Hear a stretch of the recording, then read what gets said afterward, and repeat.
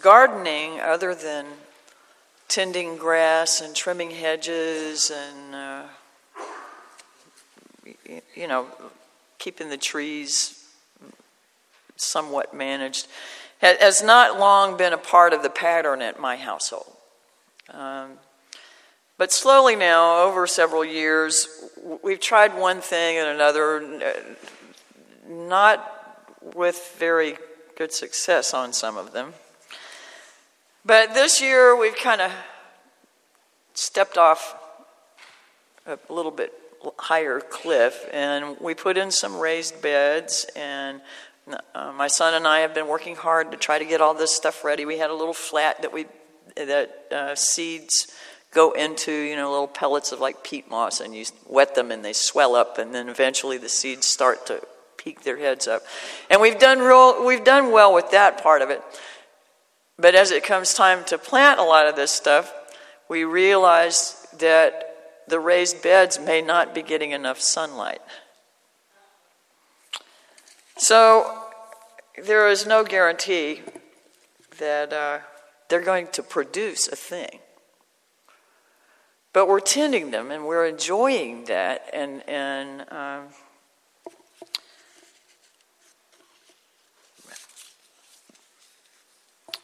plants may grow, and I think they will, but they can't grow to maturity or produce fruit if they don't have ample, abundant, true light, right?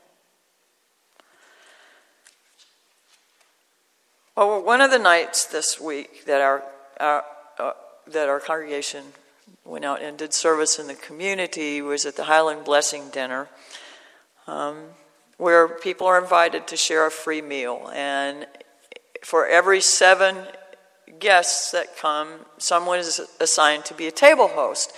And this time I was assigned as a table host. And at my table there were 7 other people, 2 young women and 5 children. And along the conversation I mentioned that I was the minister here, and they shared a little bit of their history. One of the women grew up Jewish, and her husband is of a different tradition. I said, oh, well, our congregation has a lot of families that could probably relate to that sort of arrangement, as people often come here that have backgrounds that aren't the same, because they can find a home for both of them here. But she said, oh, well, maybe we'll come visit your church sometime. She said, that boy over there, she pointed to her 5-year-old. She said, I have been told any number of times that he has the gift of prophecy. And we've been to a number of churches, well, not a number, she said at least a couple of churches, that as soon as we walked in, he said, we have to get out of here. He was so sensitive to the energy of the place, he knew when they walked in that he didn't belong there. It made me wonder what his response would be if he came here. And I was a little bit hurt that he didn't seem to recognize me as a fellow prophet, but I really did kind of wonder what someone, an old soul who had been identified along the way as a prophet, what his response would be here. And I thought, well, prophets are not without honor except in their own land. And I thought, well, maybe this is home. Anyway.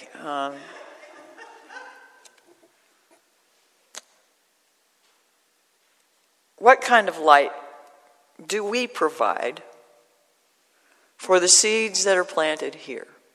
And what kinds of spiritual seeds are we even trying to plant? The Buddha spoke about hunger as the most offensive disease. And he was, of course, talking about hunger of for the world's goods, for the ways of the world, and money and power and accumulation.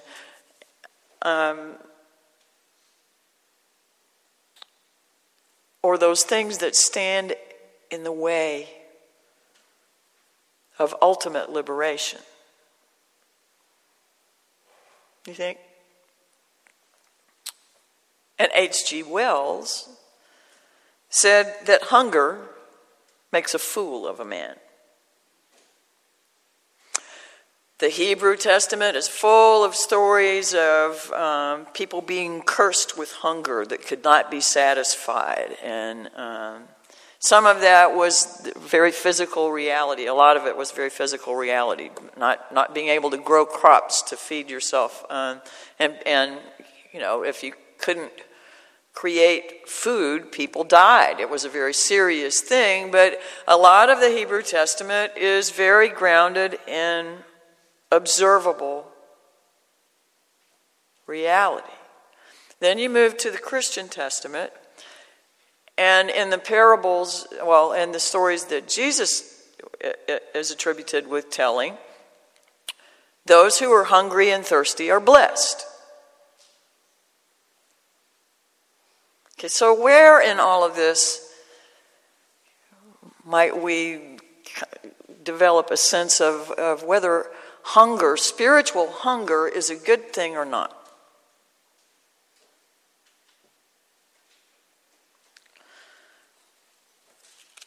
You know, Buddha's teachings point toward one becoming the light.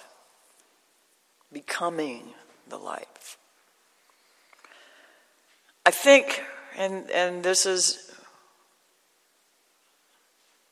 my opinion, I think the Hebrew Testament would try to make individuals dependent on the light, needing the light for survival, for guidance, and I think the Christian Testament would have people chase the light.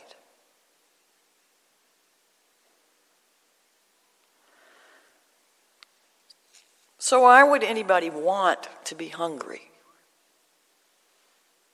And what am I trying to say about the seeds of hunger? Another one of the parables that is in the book of Mark in the Christian New Testament is the parable of the sower.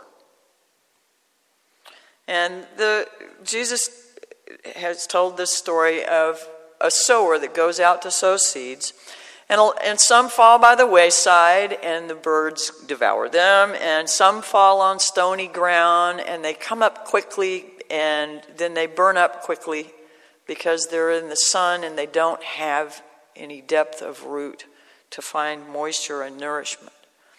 And then others fall among thorns and they get choked out by the more aggressive life. And they can't yield any fruit because they're shaded by the thorns and things. And then some fall in good ground, and they do yield, and at various quantities. But all of them are increased. So this parable is about spiritual fitness and receptivity, but there's more to growing conditions than the kind of ground where the seed lands, isn't there? I mean, you can plant thousands of seeds in the same environment, treat them the same way, and some will come up and some won't.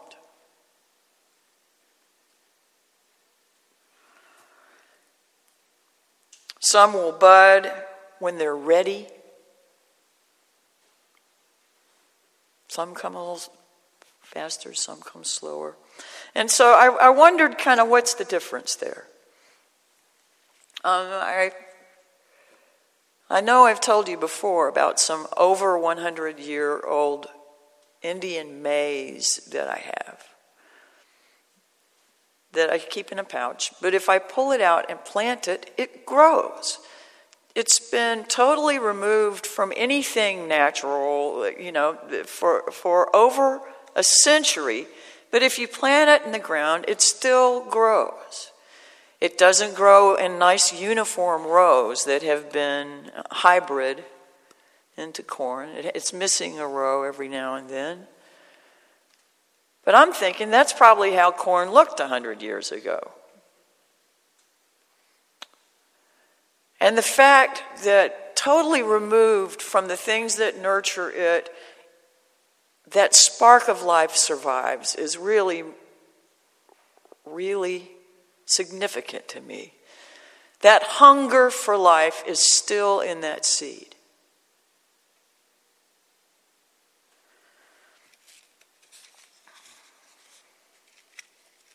I think the hunger is what's in the seed.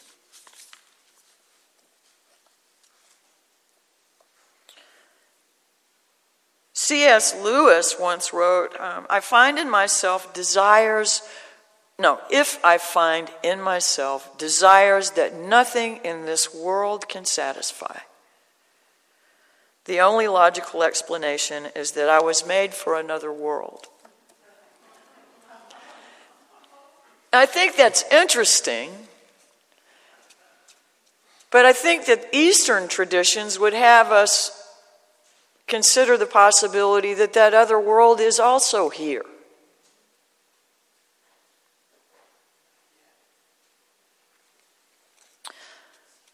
Not long ago, I happened across an old movie starring Robert Duvall. He's a significantly flawed, but nonetheless talented evangelist. What's the title? The Apostle, that's it. Yeah. In it, he referred to an old hymn that I had recognized from my childhood growing up in a mainstream Christian tradition. The song was titled, "I Love to Tell This Story."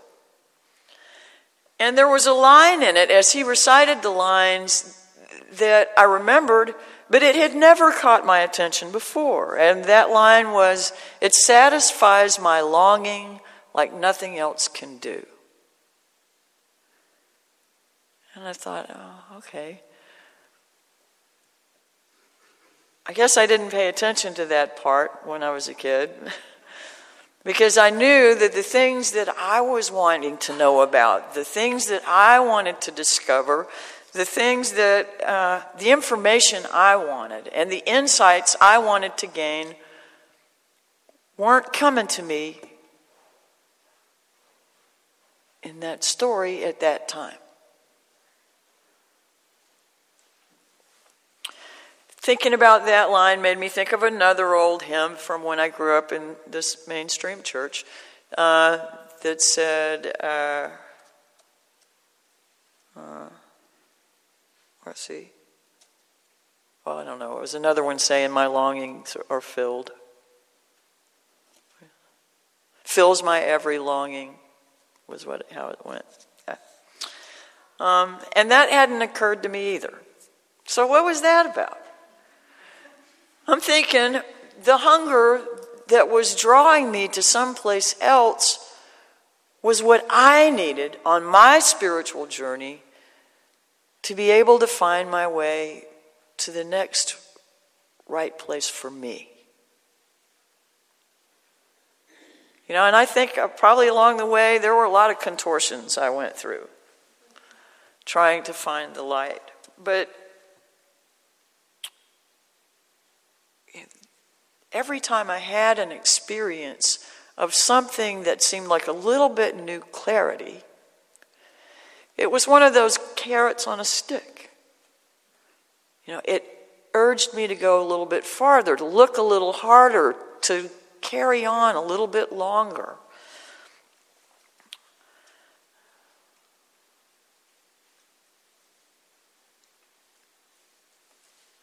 I find myself with some regularity in circumstances where I need to employ what Ms. Susan, our Director of Lifespan Religious Education, has called the Unitarian Universalist Universal Translator.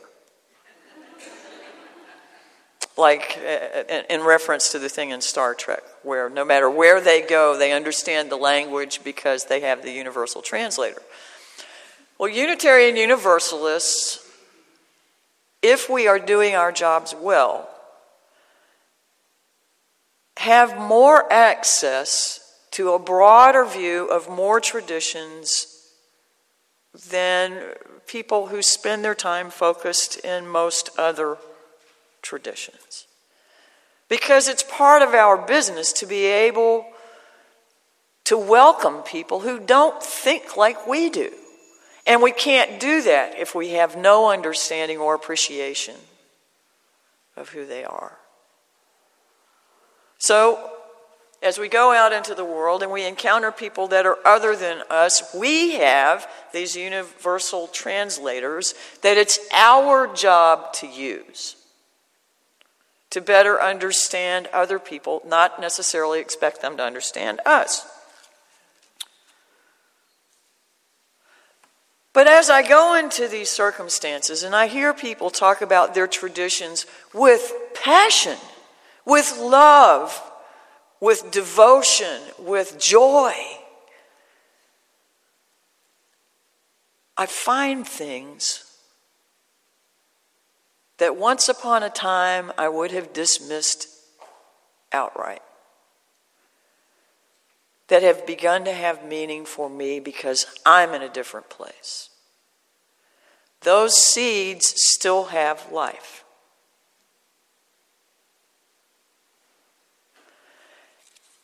And it's the hunger for that life that keeps me wanting to understand better and know more.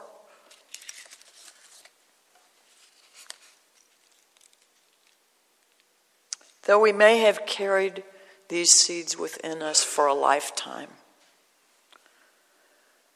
the seeds of spiritual hunger will and can still grow if we plant them. As I've said before, actually in one of my songs, keep that hunger alive. And in your heart of hearts, you'll know.